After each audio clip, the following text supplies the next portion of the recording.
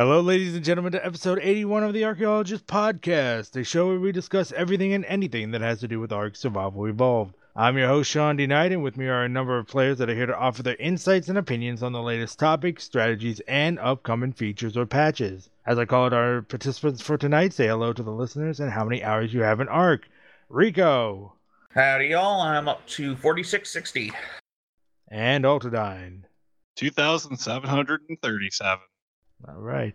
No leg day this week. He's off on vacation, having himself a jolly good old time. But the Dino TLC Phase 2, it's out, and we're loving the changes, or at least I'm loving the changes. These two jokers haven't checked it out yet.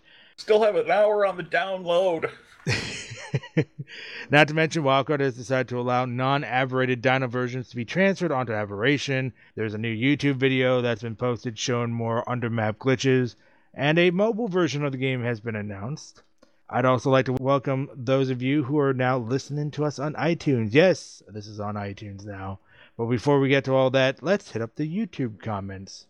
Mr. Sully Rock says, too much cursing. Glad you put the dodo sound in there later. When I hear it, it cracks me up.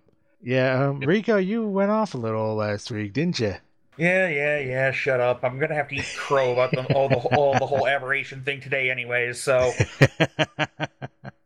Rico spews garbage constantly. Indeed. Ryby says, I'm a week behind and just listened to this podcast and thought I'd say about the idea of having a diamond, I guess a Dimorphodon, that can carry a shoulder dino that can carry a shoulder mount in Aberration. They have one already. It's the Yeti. It can have a pet on its shoulder. Plus, you put it on its shoulder with a pet on yours. I assume instead of Yeti, he meant the Bigfoot. Yeah, that's the weirdest thing about the Bigfoots is the fact that you can have a shoulder pet, it can have a shoulder pet, and you can ride it. Yeah, so you got a little mini army right there for you. All right, so Next Generation Gaming took a page out of Drake Vander's book and wrote, a bit of a wall of China this time. Take your time, as I would love to hear all your comments on each of the points. Now, most of these points have to do with our topic for last week, where we were talking about farming resources, and he goes on to write, for hardcore mass berry farming, take a bear to the swamp on the island. I was living in the Redwood, and we had Brontos for gathering, and I actually found it faster to haul my bear all the way down to the swamp, and then run back when full, than to use the Brontos at the Redwood area. Plus, you don't have that annoyance where the Bronto's tail hits something, and aggroes it, and then you're screwed because Brontos are only about one step up from Diplos in terms of defending themselves. Wait, what? What kind of Brontos have you been using Next Generation Gaming? Well, sometimes it does take time to kill dangerous things. Well, yeah. They're not fast at it, and that can really eat into the efficiency. But you're still harvesting stuff while you're killing it, so it doesn't matter. Mm-hmm. Yeah. Yeah, which can come into a problem if you end up having to run away from the thing, as I had to once when I accidentally aggroed an Alpha Rex. Yep. Had to drop the entire berry load to get away. Oh. How did you get away?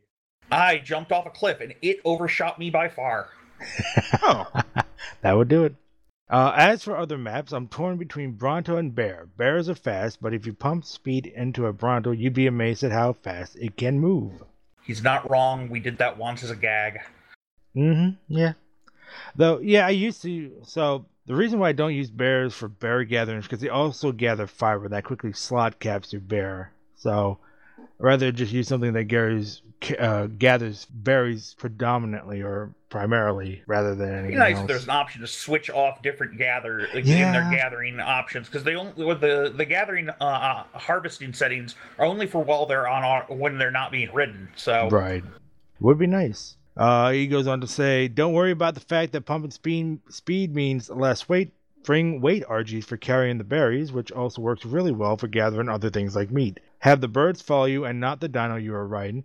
This is because when they get stuck inside you so you can't move, it is due to them picking the center of whatever they are following, since following a mounted player makes them think they are following that dino. All you have to do to get them unstuck is to dismount for a second or two, wait for them to fly up and past your face, then remount and continue. This also makes it easy to transfer the resources because you can pull from the Bronto or whatever you are riding, dismount, access the bird inventory while it is flying past, and shove into the bird. When doing this for meat runs, I would usually take 2 to 3 birds with me. Yeah? I just had someone following you around on the mobile meat factory. Yeah. Well, so when we're talking about farm resources, I'm assuming he's doing this from the the perspective of a small and medium tribe that might not have access to Quetzals and things like that. Yeah. For taming order, I've personally never even seen a tamed horse, much less owned one, so I can't give any input on that. Just try it. You should definitely try it. They're a bit rare to find. They're a bit hard to find on the island. Yeah, surprisingly, that is true. I always go for a Theory, though, as my first tame. Yeah, I know it takes forever, but if you can find or lure one close enough to your base and get your hands on some veggies, you can down it, put up walls, set up a few timers for feeding and narcs, and then go do some chores around the base, especially if you are at the stage where it is your first tame. There will be plenty of things you can do close by while waiting for that thing to tame. Those things have great speed, good stem, and decent enough fighting capabilities to act as your ride-everywhere mount. They also seem to have a unique property in that most aggressive dinos ignore you when riding a Thero. A Thero? I know for a fact absolutely nothing in the swamp will ever attack you except a leech or piranha. I think even Carnos leave you alone, but I know Rexes and Alas will fight you, and other Theros will also aggro if you get too close. I thought he meant Theres, but Thero? We shall call them Freddy Fingers from now on. Freddy Fingers. Oh, interesting note that I found about things that don't aggro things. Crabs are the absolute most useful underwater dinosaur ever. Nothing cares that they exist. Yeah. Neat. I literally humped a squid's face. Is that revenge of some kind? No, it's just the way that they move underwater is by a weird sort of jumpy thing, and I was rebounding off the squid's face. So it kind of looked like I was humping its face. That's what it is. Go ahead. I wonder how fast Speed Crab is. I might have to test reasonably fast. With the ice slush thing from the steampunk mod, my best estimation is it's about equal to basically a full. It's almost equal to doubling whatever their base speed modifier is. Mm-hmm. So you're talking like a 240 speed crab is amazing at getting around things. I mean, you the running leaps you can take with that thing. All right, he continues. They can also hold quite a lot if you don't mind making it a jack of all trades early game Thero. You can forget about ever needing wood, thatch, berries, or fiber ever again. Yeah, he's got to be talking about the Therizino. And they are good for luring other things into a taming pen. I used mine last time I started from scratch to lure a bear, and it worked wonders, especially since I could use its tickle attack to aggro the bear without getting too close to it to get hit, and without dealing too much damage. If you get a bear as your second mount, you'll be golden. You know, I agree with him that it's an absolutely amazing tame. The problem is that your average new player isn't going to have enough narcotics to tame one. Mm-hmm. Unless you go for, even then. If you're restarting from, having and you already have some general knowledge of the game, I could see it working really well. But for an actual new player, yeah. Also, never underestimate rafts, especially on the island. I designed my rafts with an empty base level and everything on an elevated platform 1 pillar high. This keeps nasty dinos from being able to reach anything on the top. Rex, Carno, Allo gets stuck and you can pike it in the face. Make the top layers 5x5 with 2 tiles taken out on the corner for a 2-wide ramp. The ramp is good if it clips through the ground, otherwise you'll bug out trying to step onto it. Use smithies for storage and encase them in a 1x2-3 box on top to keep players out. Put them in the corner to make transporting dinos easier. I know, Ulti, when you were doing your, and Rico, you both were doing it together, were raiding and being fearsome pirates on the seas on island. Did you have a large box for bringing in dinos or something like that? It was literally one box. It was, I'd say 5x5, maybe 4 high. Mm-hmm. We had a small dino gate in the front and a plank off to the side. Yeah. The plank off to the side was the crow's nest. And it worked amazingly well. It was also how I boarded on enemy rafts. We were called professional pirates. Professional pirates. All right. Side note on taming: if it is a carnivore, never underestimate the ability to feed it your own corpse when its HP gets low while tranking it. Put beds nearby with storage for your gear, run into the pen, and let it kill you. If it doesn't eat the corpse, run in again while carrying your corpse, especially good for taming bearers.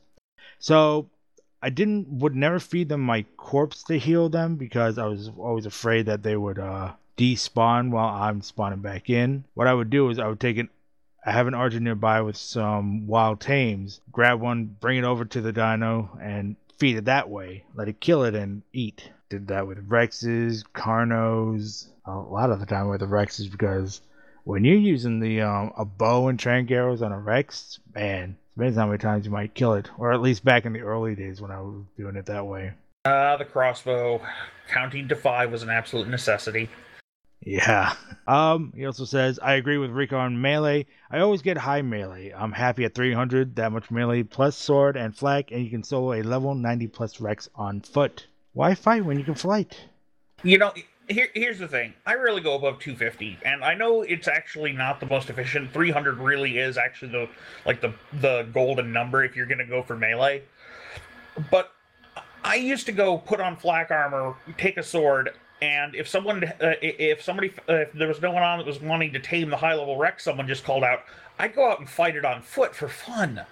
Mm. Outside of an alpha, I never ran into anything I couldn't take. Well, except for a 145 Bronto that managed to kill me once. There's this magic point where if you hit someone with your fist and they're naked, they get knocked unconscious. And that's where you want to be. Mm-hmm. Oh, yeah. Pretty sure that's 300. It'll do it. 250 will take a double tap. So if you've got good internet, you can pull it off. Generally, you want one though. Yeah, 1 generally is better. 300, like I said, 300 really is the golden number. It's the point where if you go any higher, you're actually getting bad. You're starting to get diminishing returns. So. Mm-hmm. And then finally, for Silk, in mid-game, use Chainsaw on moths. Brutal, but fun and effective. That sounds terrible. I love the chainsaw. Remember all the times none of the people that were with me during the excursion, one of our early excursions into the desert, are here. I just love hearing Data recount the story of me chasing after a flaming parasaur with a chainsaw. Yeah, they were fun. And we always got a little maniacal. All right, so let's move on to threads and tweets. One thread from Single-Sided PCB has a suggestion for chitin armor and some of the other armors. He says, the Arthros exoskeletons made of chitin would only make sense that chitin armor would be immune to the acid spit. Would also give a niche use for chitin armor that it desperately needs. As for the polymer reduced damage, acids are stored in plastic or glass containers because the acids won't dissolve them. Polymer is a plastic made from obsidian, which is a glass, makes sense to me. And he means that it takes reduced damage. I also think the tech armor should take even less damage, or none, than Ghillie or Riot, because it's made with element. If we can't two-shot dissolve the Overseer with Arthros spit, then Arthros shouldn't two-shot dissolve our tech armor. So I like the chitin idea, but making the rest of them immune to the acid spit. Well, here's the thing. He's on the right track, but there's a lot, like the type of glass you store acid in very much depends on the type of acid you're storing in it. Same thing with plastics. You can't just take any acid and pour it into any glass and expect that to work, because you're going to have a hole in the floor. Mm. So you got to match it up. You got to know what kind of acid you're talking about, and digestive acids are actually one of the more interesting ones. They're like, it's why having an ulcer is bad. It's not so much that the ulcer itself is bad, it's the fact that your stomach acid will leak into your body, and you would not believe how nasty that stuff is. Mm-hmm. It's one of the worst. But yes, chitin armor definitely needs a shtick. It doesn't have one. It's currently, I would call it useless. It's poor man's flak. I used to use it I'd wear it in the north for a lightweight warm gear. It's not as warm as the fur, but I hold my point. Poor man's flak. Yeah, it could really use a niche, and I actually really do like the idea of it resisting the acid. Yeah, definitely. I mean, we always. I'd even say give it. I'd even be willing to extend it. It's not really a good justification, but it fits with the thematics of it, making you resistant to most of the poisons, like the Megagura's poison and the scorpion and stuff. Not full immune, but resistant. Mm-hmm. I agree. All right, so Muscle Juice wrote a Reddit thread titled Wildcard, it is time for new unbiased devs. And he wrote, once again, we are seeing pocket devs interfering with the game and taking a side in player wars. It's sad to see when developers have relationships with players and extend favors to them that give them the upper hand. In this case, the war on 16 has been going on for days now, with periods of downtime, server updates, and random restarts. Now that one side is finally making a push with over 45 people online to end it, the following happens. Seen screenshot, which I believe somebody asked Wildcard Zane to restart the server, and he did during the fight when the push was happening. And then it is time for Wildcard devs to make another stand against their own employee and stop this dev abuse. This was apparently the same GM that was responsible for the Godrexes. Is it? Was it Zane? It's in the comments. Oh, I missed that. But Jat did reply to this, and he said, so to provide some context to what's going on here, a developer was looking into a bug report on a server, and in addition to receiving reports about it, more than the chat log implies, noticed that the performance was really bad, 500 ms delta and locked at 2.5 frames per second. A decision was taken to restart the server and continue investigating the bug. This was a mistake. The team knew better when looking into reports, and we sincerely apologize for any losses suffered because of this.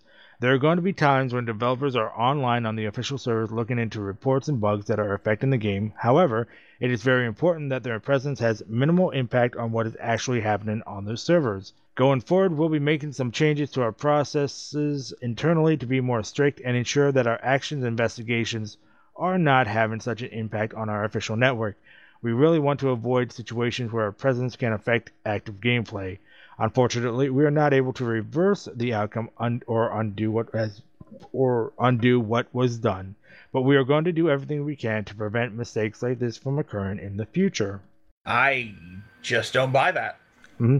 So the conversation did continue a little bit with Golden Gonzo replying to Jet saying, did the GM literally not join the server for 2 seconds before resetting it and taking a player on their word? This should be very simply. Is there a fight going on? Yes, then we wait. Server is at 70-70, and the GM doesn't even think to look to see what the situation is. This is either massive incompetence or massive corruption. This is nothing new. GM's taking sides. You've apologized before, you stated it won't happen again before, and it still happened, just as it will happen after this. And Jat did reply to this, saying, they were on the server for a while before it was decided to be reset. As I said, it was a mistake and shouldn't have happened. People do make mistakes, and they deeply regret their actions. Though we know as a studio we can avoid this occurring in the future by putting additional precautions in place. End of discussion. You know, these conversations just aren't the same without Leg Day. Someone has to defend neither this of us dumb garbage. Nobody to even make an attempt to defend them. Well, Rico, I mean, maybe the GM just didn't know what was going on after searching the server. Maybe he wasn't in the right spot to see a war was going on. Yeah, I'm sure. I'm sure they hired a GM who needs a drool cup stapled to his lip.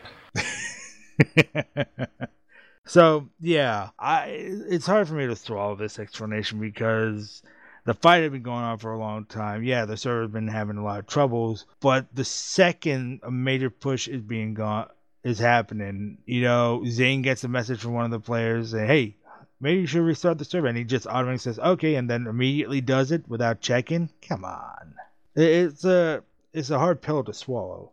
Are you shocked? I mean, this is the crap we have seen for years.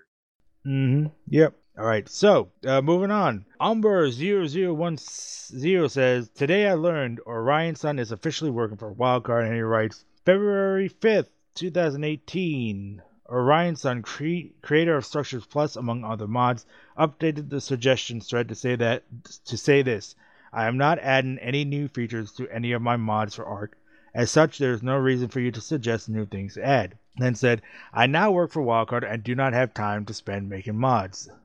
Note, bugs that arise from Ark updates will still be fixed. Just thought I'd bring it up since it means that we might actually get S Plus integration soon. Now, Arc Triangles, who is Orion Sun, did reply to this, saying, Orion Sun here.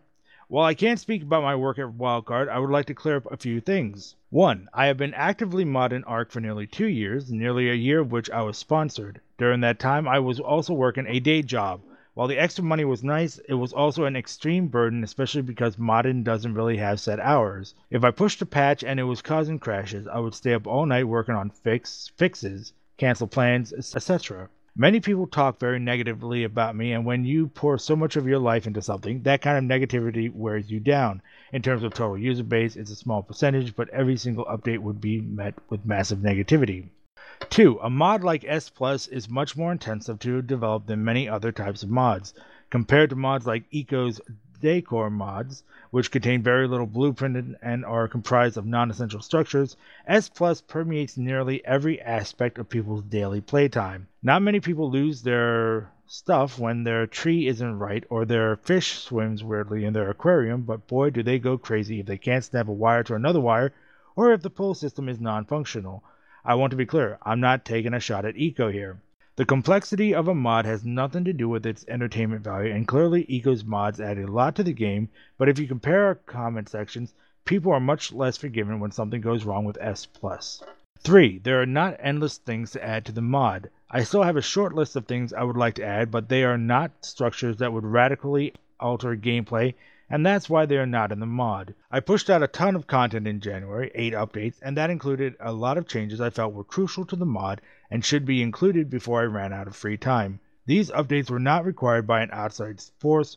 The only reason I did so much in January is that I take pride in my work, and I wanted to leave S Plus in the best shape I could. 4. In regards to the people doubting whether I will fix bugs or not, only time will tell, but shortly after I was hired, there was an ARC update that messed with electrical cables, and even though I was very busy, I still got that update out, even though I was no longer sponsored and thus had zero financial incentive to do that, except I care about the players using my mod despite what some think. I feel I have been extremely proactive in fixing critical issues in the past, and I don't see that changing. I haven't fixed every bug in the mod, and while I would like to, it's not always a straightforward process. I am far from a master with Unreal Engine 4 or the ArcDev kit, but I do my best. 5. It's not really clear that no more content updates is a negative. Every single update I made, there would be multiple people complaining about me adding cheat structures or things that don't match their playstyle, and long for the day when the updates stop. Maybe they are in the majority and it's a net positive that no more content is coming. There is also a percentage of the user base that loses all their structures after an update.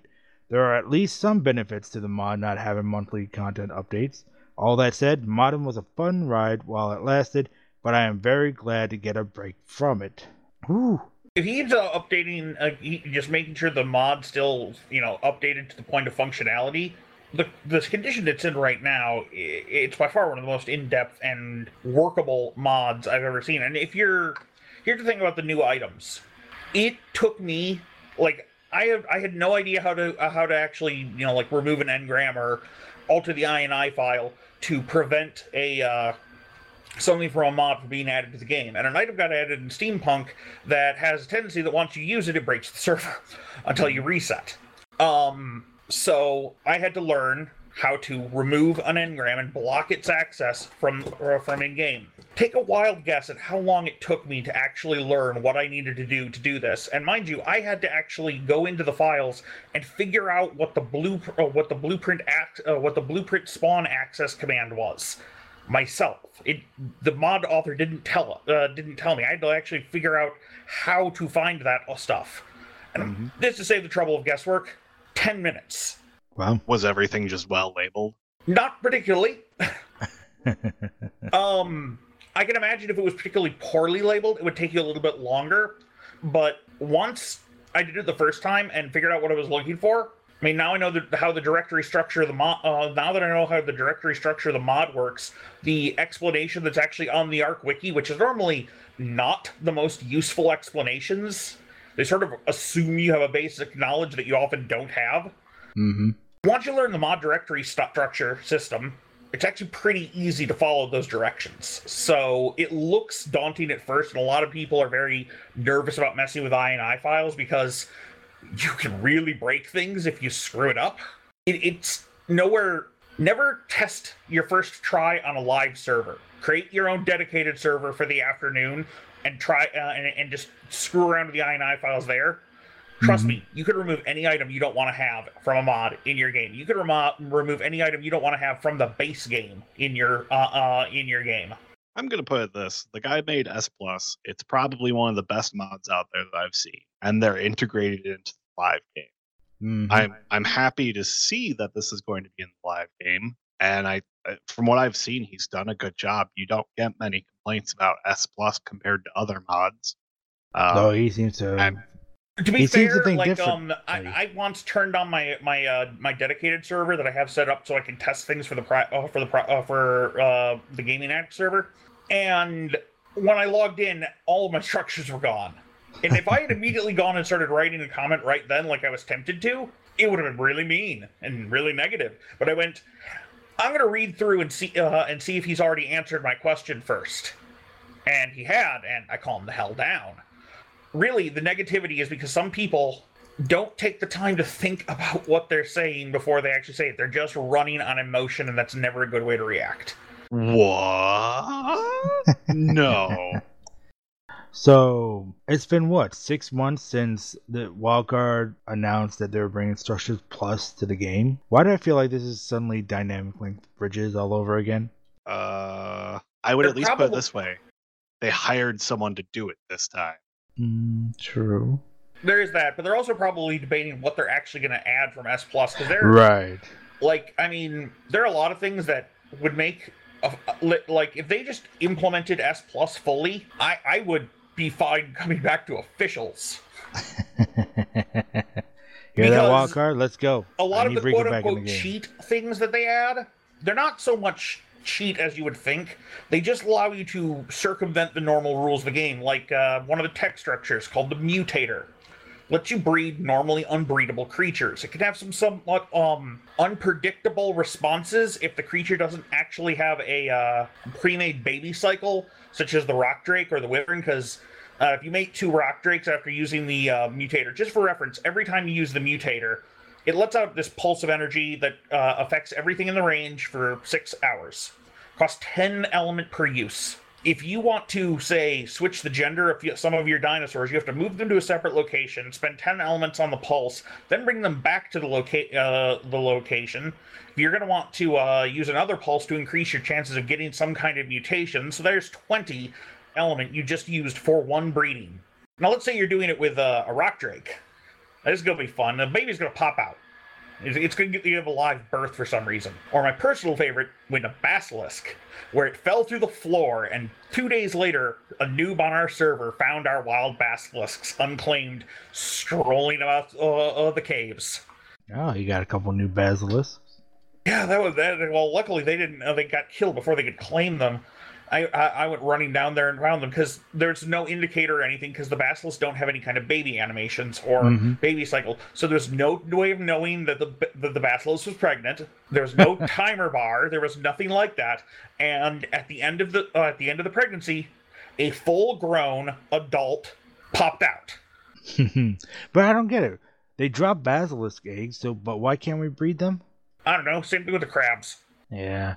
Okay, let's move on. So, a little exploit for Raiders seems to not have been fully fixed or taken care of by Wildcard. According to the Eternal Flux, he said using pipes to line of sight turrets is still a thing, and he writes, I believe the wires, etc. were fixed so you weren't able to place them near structures or line of sight with them. Our barricade on center was just raided by using pipe intersections and incline/verticals to line of sight the turrets. Wanted to bring this to your attention. Jat did reply, simply saying, we'll have the team look into this. So, yeah, be on the lookout for that little ploy still being used if it turns out to be true. Go figure. Yeah, go figure. Now, for consoles, there seems to be a tribe change name bug still ongoing. When asked on Twitter, Jen simply replied saying, there's a bug right now with console. It won't be able to be fixed on console until the next patch. Which patch that is, I don't know. But yeah, it seems to be on Xbox and possibly PS4. I'm not sure about the PS4. So yeah, that sucks. For us, I think it was 2 days before you can change your tribe name again on PC. And then Moses the Red put up a lengthy post saying, "Advice for small and medium-sized tribes, Part 1, What's Important." Very well thought out. I thought it was very interesting. I suggest you guys read it. His introduction, he wrote, "This is a series of posts I tend to put up over the next few days about how to arc properly in a small or medium-sized tribe. Think 4 to 10 members. This size is probably the most interesting and fun group size in Ark, as you're big enough to be noticed by the big tribes, big enough to have stuff that you care about losing, but not big enough to really throw your weight around and secure safety by taking over your server and becoming alpha." We've offered a lot of tips, tricks, and advice for small, medium tribes. I would suggest checking out some of our older episodes. Though, if you're on iTunes, you're not going to see the older episodes. I've only started posting up from episode, I think, 72 and up, because most of the older episodes aren't properly edited, aren't properly censored. They don't have the intro music and things like that. It just wasn't properly fleshed out. But yeah, he talks about tribe mates, what's important, economies, which is always good, being economical with your time and being able to harvest resources, which, once again, listen to last week's episode, which was episode 80, where we talked about farming resources as efficiently as possible. So yeah, he did a pretty good job. The link for that post, for those of you who are interested in checking it out, will be in the video description below on the YouTube channel. Unfortunately, I have very limited space and word count for what I can post on iTunes, so the links to these aren't going to be available. You'd have to come to YouTube and check them out. Now, a new YouTube video has been posted showing undermap glitches and just showing a lot of the areas where you can still glitch into the map to undermap or build under the map if you wanted to. This video was tweeted to Jet, who replied, "Thanks, we'll review to see if there's more we need to tackle from here. We're working on fixes for a number of methods right now, and this upcoming patch will take care of some holes that exist across all maps." And by this patch, he means version 279, which just launched today. Tuesday, which we record every Tuesday. So hopefully those patches or those areas have already been patched, but you never know. And for those of you who are building in those areas, protect yourselves as best as possible. Now, here's something nobody expected. Ark Survival evolved on mobile devices. So This is going to end horribly. So Wildcard on their official website posted, "We're very excited to announce that the world of Ark Survival Evolved is coming to mobile. Thanks to the efforts of veteran mobile developer Wardrum Studios, the team behind the mobile versions of Bully, Grand Theft Auto, and Auralux, gamers will be able to join the massively multiplayer survival experience that is Ark right from their mobile devices." Designed and developed by Wardrum Studios, Ark Survival Evolved Mobile is free to play and puts the Dinotainment adventure in the palm of your hand, letting you join forces with tens of thousands of other mobile survivors. This on-the-go version of Ark features the online survival experience contained in the PC and console versions of Ark, including a gigantic island to explore, 80-plus dinosaurs and primeval creatures to tame and train, multiplayer tribe mechanics, and of course crafting and building. Features that the mobile version includes taming, discovering or unearthing rare blueprints and explorer notes, crafting and building, plant, harvest, build, level up, and customize everything visually and functionally, play alone or team up to survive, and you can also have a tribe or join a tribe.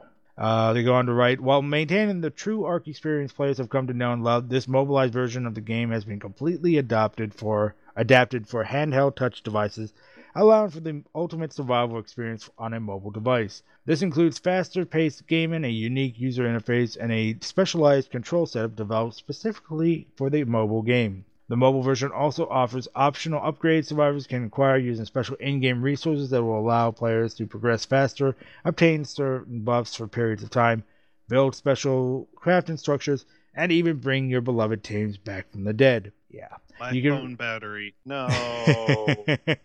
You can pre-register now to stay in the know with the mobile version of Ark Survival Evolved. Keep informed about the beta, release date, special offers, and more. There may even be some day one in-game bonuses thrown into the mix for those survivors that pre-register. So yeah, this was developed by Wardrum Studios. Wildcard did not develop this at all, by the way. Does that mean it's going to work or not work?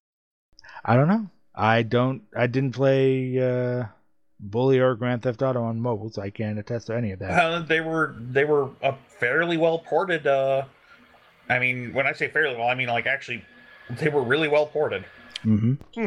War Drum, the War Drum's good at what they do. I don't see them taking on a job they don't think they can tackle. Right. At the same moment, I don't know. This just seems like it's. I don't understand how they are going to accomplish this. Yeah, and it's free to play, which is going to be interesting. That means pay to win. Probably. I mean, where was it? You can even bring your beloved teams back from the dead. Yep. Mm-hmm. Surprised they haven't put that in Wildcard yet, or in the PC version yet. Obtain certain buffs for periods of time. All right, I would try it out myself, but I don't have a smartphone that can handle it. And do any of you guys have a mobile device capable of trying? I doubt it. What is required? I don't know. I think somebody said it requires an iPhone 8 or higher. I have no idea. No, I'm not paying $1,000 for a cell phone. Thank you. And finally, on the official @Survive the Ark Twitter account, they announced tune into twitch.tv/Unreal Engine tomorrow at 9:30 a.m. Pacific Standard Time. And by tomorrow, I mean Wednesday, the 21st of March. For the Epic Games State of Unreal keynote at GDC 2018, featuring a very special Ark announcement from our very own Jeremy and Jesse. What kind of announcement do you think they're going to make? Something they think is a wonderful idea that the rest of us will think is horrible. Wow, Ark that was 2. a non-answer. Yeah, I know. Ark 2, new DLC. So, Light Day things, I bet they announced they are porting the game to the new engine and everyone loses their mind. Like they said that? Yeah, in our Discord channel, which you guys can join. You miss a lot, OT. You miss a lot. Look, the general channel is just a spew of memes at It's not. this point. It wasn't in the general channel. It was in the Ark Devs Say What channel. Oh, well, you're reading the bottom. I'm currently looking at the podcast section that says what we're going to discuss. So I can actually be relevant. Just got tweeted out just before we started recording, so I had to add that in. And you remember what I said when you asked me if I wanted to be part of the podcast today? Yes, but I cannot repeat that. No, because there would be dodo sound. So that's his theory. They could be S Plus finally being no, because maybe. I wouldn't see that. That doesn't seem like a big announcement. A big announcement is going to be a DLC, Ark 2, Ark 2 on the new engine. So maybe a release date for Extinction then? Who cares about Extinction? They do. They want to make money. I know we don't care about Extinction, but they care about Extinction. Isn't that what the mobile platform's for? Well, after the the Extinction DLC, after Av, I'm kind of excited about what it's going to be.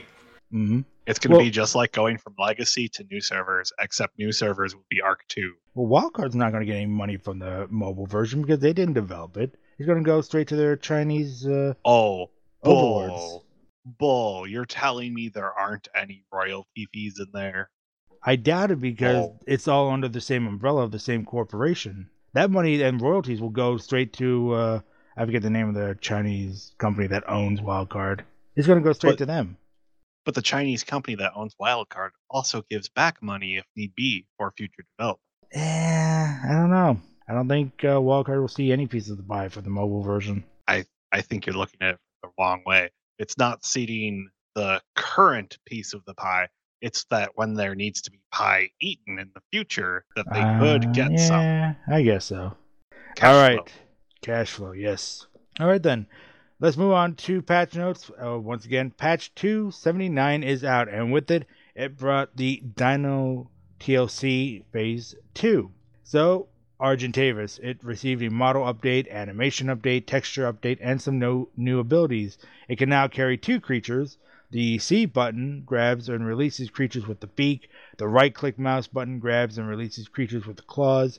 It gets a health regen buff from consuming corpses.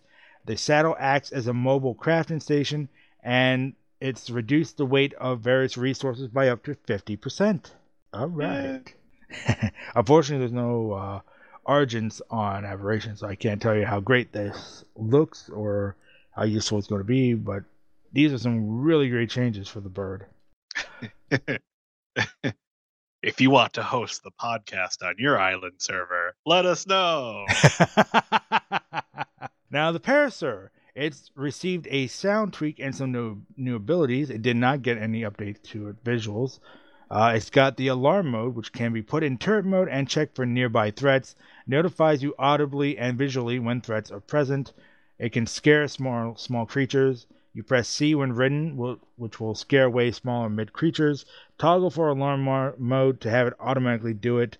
You can scan or can trigger a scan by right-clicking when ridden, and it will scan for nearby threats and notifies you visually when threats are present. So, when it does its echolocation thing, you'll see text at the top of your screen saying have detected an enemy threat.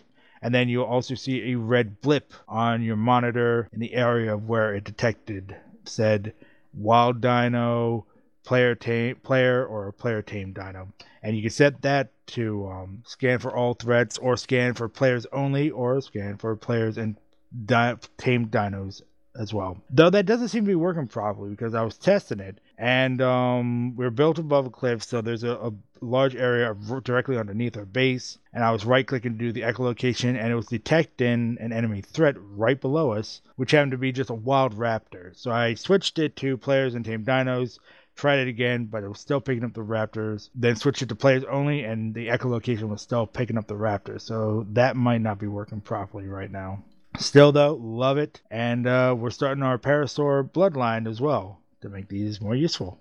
The Raptor is also in the TLC. He received a model update, animation update, texture update, and some new abilities. His Pounce ability, which you press C to pounce on a target, pins small targets to the ground for short periods, press C to attack repeatedly, and then the Pack buff increases damage resistance, increases movement speed, increases attack speed, which lasts for 45 seconds. Now, I gotta say, really loving the Raptor now. Really loving it, especially that Pounce. I was stupid, and I was on my Ravager and attacked a level 15 Raptor, and it pounced and pulled me right off of the Ravager and grabbed me and put me down to the ground for a short period of time. I was like, oh no, I forgot it did this. And I couldn't pull out my shotgun to shoot it or anything. I was just pinned. So we're testing it right now in PvP to see how useful it's going to be, but I'm really digging the Raptor changes. The Sarco got a model update, animation update, texture update, and some new abilities. When it idles, it's with the mouth open now. Its death roll grabs its target and rolls, dealing damage and disabling them. The lunge can lunge towards a target in front of it. It has a 180 degree attack, which means it spins in place to attack foes behind it. It allows friendly humans to walk on and stand on its back. It's useful in the water. You can move them to surface and use it as a raft. Maintains its current depth when swimming, can lurk just below the surface. Piranhas will flee when they encounter a Sarco. Includes nearby ally Sarcos for players. Now, we've already seen it pull a couple of our tribe mates off of their Spinos, so that's interesting to know. So another dino that'll pull you off of your dino and grab you and do some damage to you. So Ark's getting a little more dangerous to walk around. And then finally, well, not finally actually, second to last, the Trike received a model update, animation update, texture update, and some new abilities. The Ram ability, which it'll charge up for a short period. Longer it's charged, the faster it goes. Stuns target when hit. Knocks small dinos away while charging. The Rivalry buff, which gives a buff when nearby to large carnivores. Increases damage output slightly. Decreases damage taken slightly. Increases health by 10%. And then finally, the Spino receives a model update, animation updates, texture update, and some new abilities. The Water buff, given when in water, bonus movement speed, bonus turn-in radius, bonus attack damage, bonus healing, persists for a short period after leaving the water. They added in the biped/quadruped toggle, which is the C button. Biped gives it stronger attacks and it can turn in place. The quadruped, faster movement speed, and it prefers prime fish for taming. I have to say, the Spino is really dangerous and really, really good now. It is so fast in its quadruped form. And when it's in its biped form, larger attack radius, and it does quite a bit of damage. In fact, it's been doing very well collecting polymer from the crab. It's almost collecting double the amount it normally did prior to this TLC patch. Fantastic. Spinos needed some love. Yeah. Don't worry, Rico's gonna be very insufferable from now on. Yeah, I probably will once I get to see them. How is that I any was different than really, usual? really hoping to be able to give people a live reaction, but I'm still 3 gigabytes out. Yeah, this is a 12.3 gigabyte update, and that's because they did some hole fixes for Aberration, the center, the island. They did a Ragnarok update, streaming bounds fixed to help with memory, fixed multiple holes, bugged beacons, and floating foliage, better lighting around LL Dungeon, and then they fixed an issue where Griffin feather colors appeared to be default in single player. And that's pretty much it for the patch notes. However, they did write saying that going forward, that's it for this update, guys. We hope you enjoy the new changes, and we can't wait to see your feedback. As mentioned previously, we're targeting a console release for this update in mid-April, and we'll keep you posted about more accurate release dates once we get closer to submitting the patch. We'll need a bit more time to work on Primitive Plus. It'll have the missing engrams for the DLC, as well as the latest Dino TLC's content in an upcoming patch. Now that TLC number 2 has been released, we'll be turning our focus more directly on to bug fixes and quality of life improvements for the core game in the weeks ahead. Going forward, Mid-tier trough. Going forward, we'll be consolidating the patching process on PC. We will be leaning heavily on regular Tuesday or Wednesdays if needed deployments unless critical fixes require patches outside of that regular patch day. These will become collective weekly bug and quality of life patching updates. So yeah, no more TLC updates or changes in the near future. Wonder if they're just waiting for feedback on what they've already done. I think they've been getting immediate feedback for all these TLC patches and bug reporting as well. Long-term feedback. Yeah, true. But yeah, it's kind of sad to know that they're not going to be doing any more TLCs. I want my Moth TLC changes to go through. It's okay. Arc 2's coming out soon. It'll be out a month after Extinction is released. It'll be pay to play. Oh, that'd be great. Pay to play Arc 1. That's the announcement change. Oh man. I think there would be a riot. I think it'd be great though. All the people who have the secondary and third accounts. I don't know. I can't see this game going free to play. Not right now. Maybe in another year or so. Still, how long did it take for Elder Scrolls Online to go free to play after it was originally paid? Was it only 6 months? I have no idea. Most MMOs aren't making it at all. The only one that's still making it is WoW, and that's because it has its player base. Yeah. And Final Fantasy XIV, I think, is still running well. Mm-hmm. Yep. It's had a resurgence, actually, over the past year or so. So other than that, those are the only MMOs I can think of that are in good standing and paid to play. I don't know, man. If they announce free to play at GDC tomorrow, I hate to think what the feedback and the response from the community would be. Not free to play, pay to play. Oh, pay to play? Yeah. Oh, God, no. Okay, then I'm done playing this game. I think it would be great. I think that's when I finally go to unofficial, and Hank would be happy. That would make me sad. You can't just leave me like this. Sorry. Hasta la vista. All right. Rico, if Sean leaves, I need you to come back. Who knows? Whoa. That wasn't an overwhelming no. I'm a little shocked. Next topic. So, it is now time to devour some crab cakes of chat as we walk down Arc Avenue.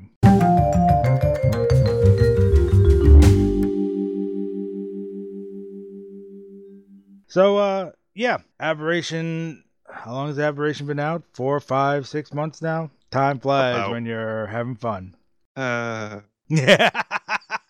So, I think we spent enough time to talk a bit about the good, the bad, the ugly. Altadine, you are not a fan of this map. I've never taken the time to learn it, and I really don't want to. It just, like, I tried to go mining the other day and died to fungal spores. I mean, could I have eaten mushrooms to save myself? Yes, I absolutely could have. But Did you avoided the mushrooms in the first place? No. Why not? It was unavoidable. It was unavoidable. I didn't realize I had to put the Anki down before getting onto to ride. This is how much mining I've done on Aberration. Yep. Grub does it for me. I just build things. I just build things. So we briefly talked about Aberration. We certainly talked about Aberration when it first came out, and a little bit after we went through our honeymoon phase. But say it's still a beautiful map, very challenging, which I love, and the best map for mining metal, in my opinion. Oh, jump off a cliff.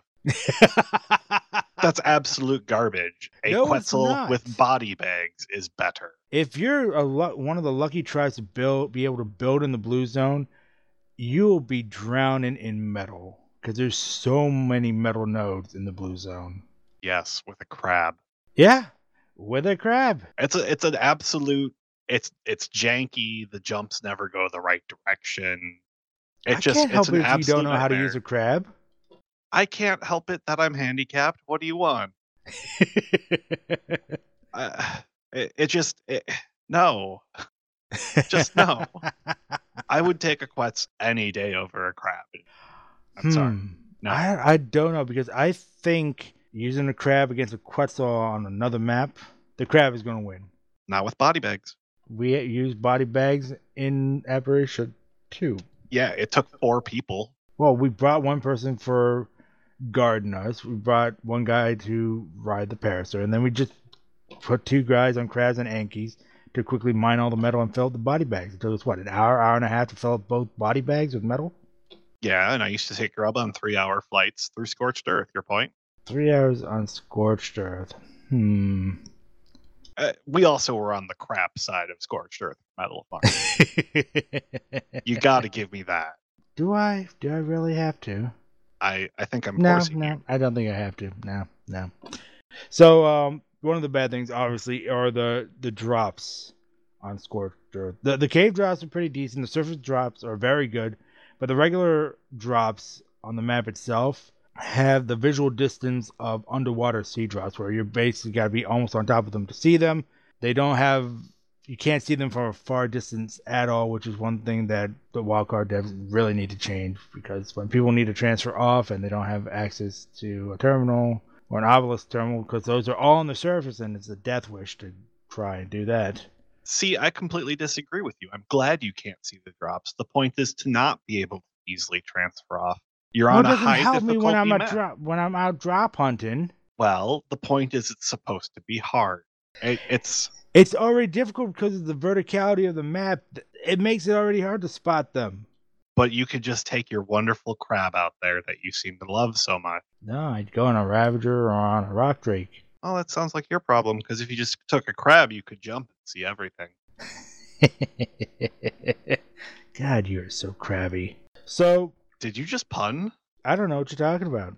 Now, recently, the Plant Z got a nerf, which was a long time in coming, and this was pointed out by a fluffy cow who wrote, "Thanks to everyone complaining about it, Wildcard has finally nerfed one of the coolest aspects of Aberration, the Z plant." And he quotes, "Plant Z healing effectiveness reduced to 0.5% HP per second for players and 0.33% HP per second for dinos, with a cap of 80. This is down from what I believe was about 3% per second and no cap.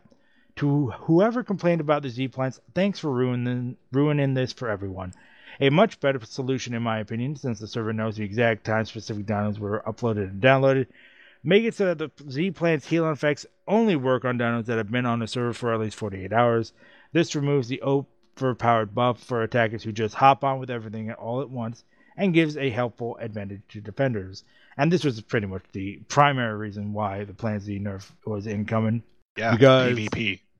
Yeah, well, not PvP, but PvE, because they were coming with the Rock Drakes, tanked the turrets until the Rock Drake was almost dead, quickly go back to a Plant Z, and within a minute, the Rock Drake would be fully healed, go back, drain, and rinse and repeat until all the turrets were drained.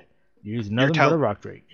You're telling me that it's all about the Rock Drake versus the Stego that heals in 33 seconds to walk right back up to your base again.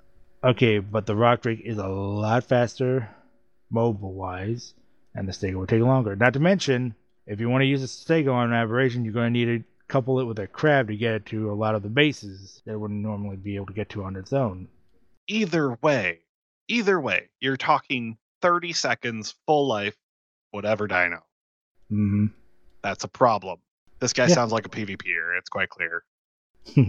So it takes about 5 minutes now to fully heal a dino with 24,000 HP with the plant disease rather than like 30 seconds to a minute. You know, it's a big difference, but is it big enough for the PvEers who like to offline raid? Not really, but it is kind of a step in the right direction. I do like his idea of making it so that for at least 48 hours, a dino that had just been transferred onto the server cannot be healed by plant disease. That would be great. I don't know if there's a counter that watches that, though. Why not? If you got a counter for the transfer system itself, they can certainly do this. Yes, I agree. I just don't know if there is one at this point. They'd have to make another one or extend the one that exists. Right. And that's going to break at some point, some way. So. True. Also, a PSA. So I think it was last week or the week before, we found out that you cannot download Aberrant Direbears or Bigfoots back to Aberration. This is still a problem, and according to Jet, he says it should be addressed in an upcoming bug fix patch following the release of TLC 2. So who knows when that'll be. Hopefully it'll be next week, Tuesday. But I'm not holding my breath. So for those of you who transferred your Direbears and Bigfoots off of Aberration, you still won't be able to bring it back. Also, there might be a bug where you can make your Reaper immune to charge. And so essentially the OP said, or by the name of Stuart J. Jones said, 1. Leave Reaper next to Plant Z and Crop Plot. 2. Leave render range. 3. Come back with a Lantern Pet on, and the Reaper won't be affected. Now, one of our tribe mates attempted this and seemed to work perfectly, except he then got it stuck under the mesh somehow by burying it, and it stuck. But yeah, immunity to light charge seems to be a thing, so be on the lookout for that. Now, one of the things I thought interesting about Aberration was taming the dinos on there. Obviously, there's some advantages, such as for Megalos, one of the things you should be making a primary thing to tame, because unlike on all the other maps, during the daytime, it doesn't go to sleep, so it stays awake, and they're really good to have. I just tamed my first Megalo on the island recently, and oh wow, the difference. And you can find sheep everywhere, so it's really easy to tame carnivores, especially on during a ×2 event. Really easy to tame them. And they're bright glowy sheep. Yeah. Now, here's something interesting I read, and this was from Smashing Crabs, who said, from what I've been told, not by dev or anything, so I don't know if it's true, but seems to be, Aberration teams have a higher chance of getting higher melee and melee mutations, but they also have lower chance of good HP and HP mutations. Now, the reason I believe it's true is because in our first week of breeding Spinos, we got 3 melee mutations. The week after that, we got 2 melee mutations on Omegas, and we've never got an HP mutation since, and for the most part get junk HP stats from tames. Day 3 on Aberration, and we mutton tamed a 130 Spino and got 54 points into melee. I can't remember the last time I've tamed anything with 54 points in a stat, so it certainly seems to be true. That also seems to be the case for us, because quite a number of the dinos I've tamed have had high melee. My first high-level Shinehorn tame has 55 or 54 points into melee, or I think it's the emission range, I guess would be the equivalent for the charge pets. There were also some other dinos I got some really high damage percentages on. My first Direbear I tamed, 51 points into melee. I had a Bulb Dog that was killed in a raid, 54 points into melee. Then I got a Raptor with 48 points into melee. Not as high, but pretty high up there for the tames I've been doing. So I think there is some validity to this and would make Aberration an ideal map for breeders if this is true. So another bonus for Aberration players there. We just need to work on Ankies. Yeah, I wish we had dialogue cable, but we can't bring that in now. We just got to get it from other servers. Might have to do some trading because we really got to get our Anki board line up and going. But then again, doesn't really matter now because according to the official ARC Twitter at Survive the ARC, they wrote or announced PC Survivors. The latest patch opened up transfers for the non-aberrant version of creatures to be transferred onto Aberration. For example, both Parasaur and Aberrant Parasaur can be transferred on Aberration servers. So, that just threw all our work out the window for breeding on Aberration. Because they're not the same. Okay, so they're only allowing you to transfer things that have an aberrant version. Yes. But they're still separate species and cannot crossbreed. I believe so. So, now they've just wiped out all the work of aberrant breeders because we've only had, 4 or 5 months to do these bloodlines, whereas everybody's had a year to do these bloodlines. Sweet. Did they just wake up this morning and put their pants on their head? I guess. I mean, this is absurd. They just wasted our time working on aberrant bloodlines. This is what they've done with every DLC thus far, though. They open up items and dinos. For Scorched Earth, they opened up everything at the same time. Up to now, they were smart. They allowed items to be transferred in. That's fine. They allowed aberrant dinos to be transferred from between aberrant servers, though the saddles wouldn't be transferred. That was fine. But now, non-aberrant versions of the aberrant dinos can come in? Come on! So here's how that happened. They had a few meetings to decide how they were going to limit us from transferring Quetzes and RGs and Flyers over to Aberration. And this is the solution they came up with. Mm-hmm. Well, it just shakes Aberration up completely at this point, because any tribe that's been playing primarily on Aberration are now at a complete disadvantage because of this, and that is completely asinine on the part of Wildcard. But it's what they've done every time. Just because they've done it every time doesn't mean that they need to do it every time. They need to use some common sense in this. But until it fails so badly that they get enough flack to not do it again, they're going to keep doing it.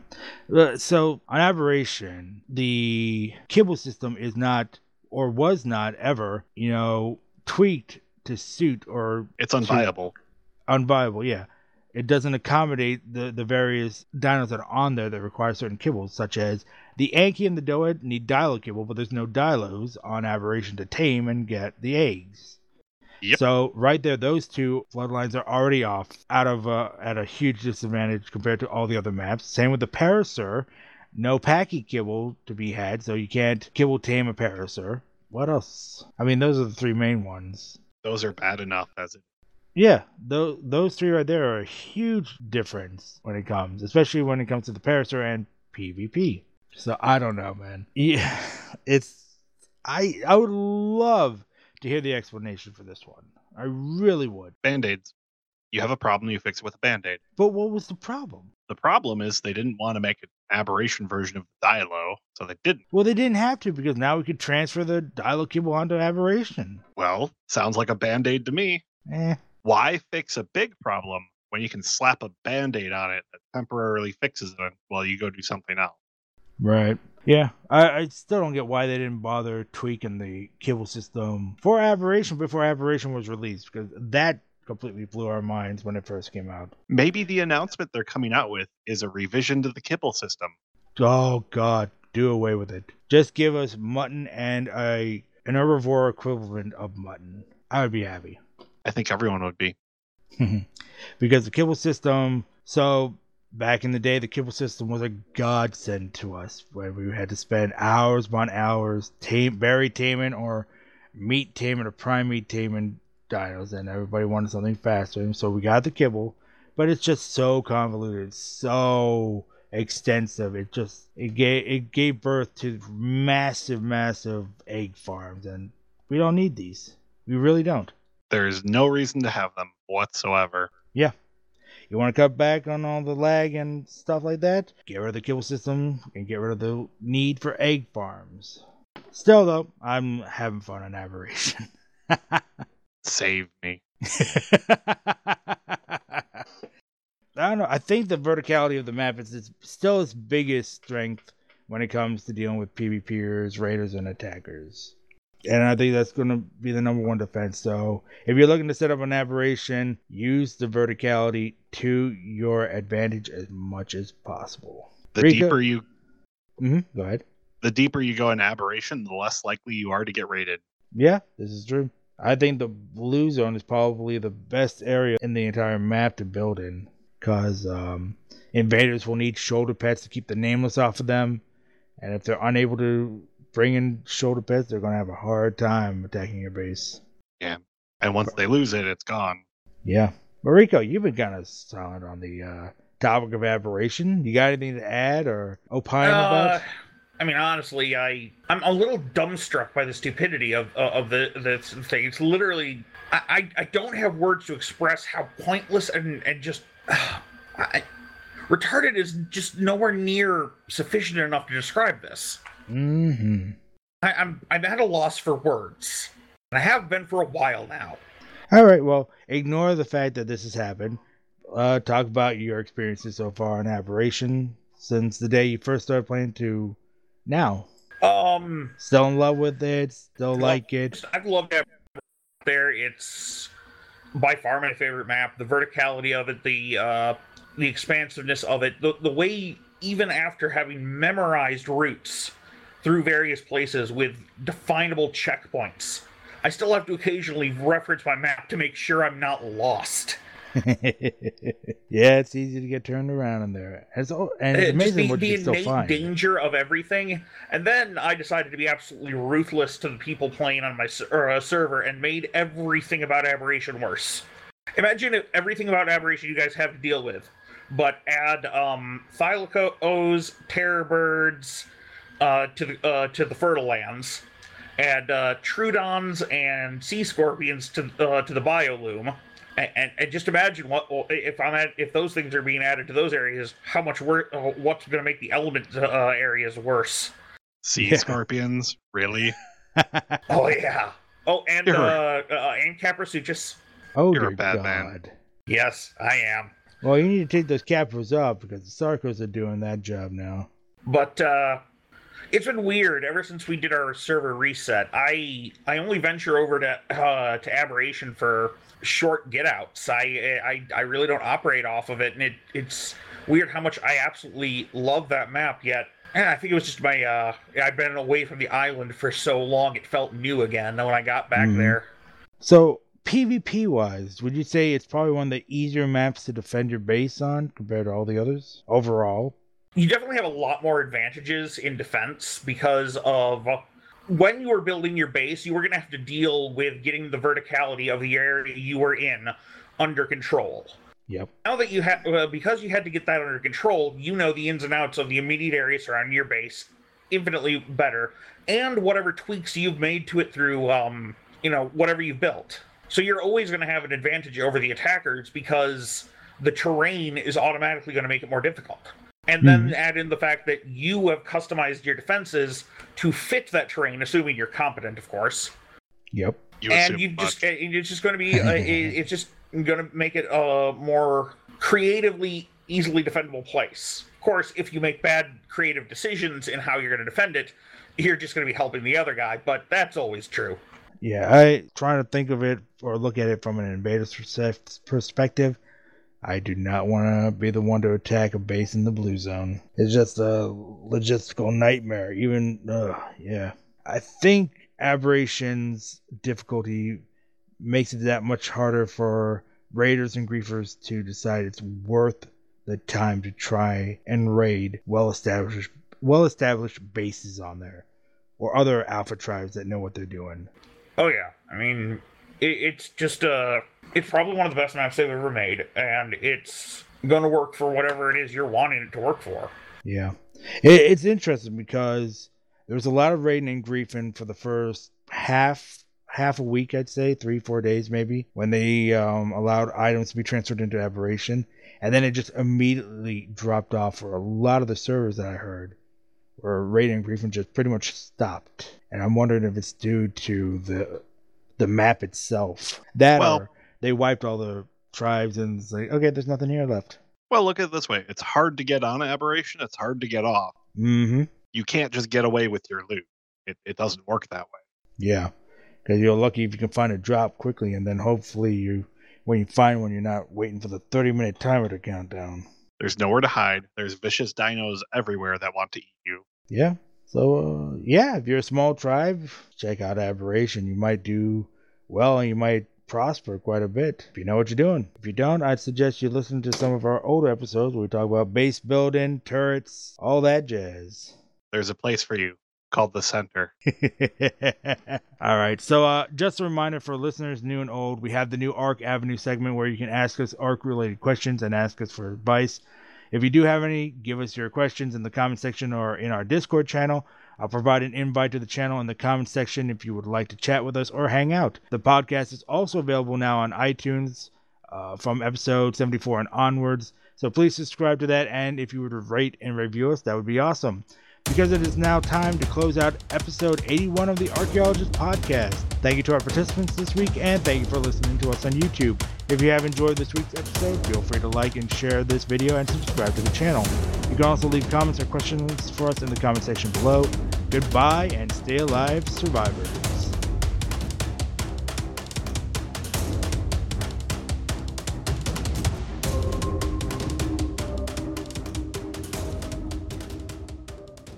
I'm still like 7 gigabytes out. Oh, dude, you're going to be so freaking insufferable when it comes to the Spino. It's really good now. See? It's already begun. No, that would just be enjoying the pain in your voice as you said that.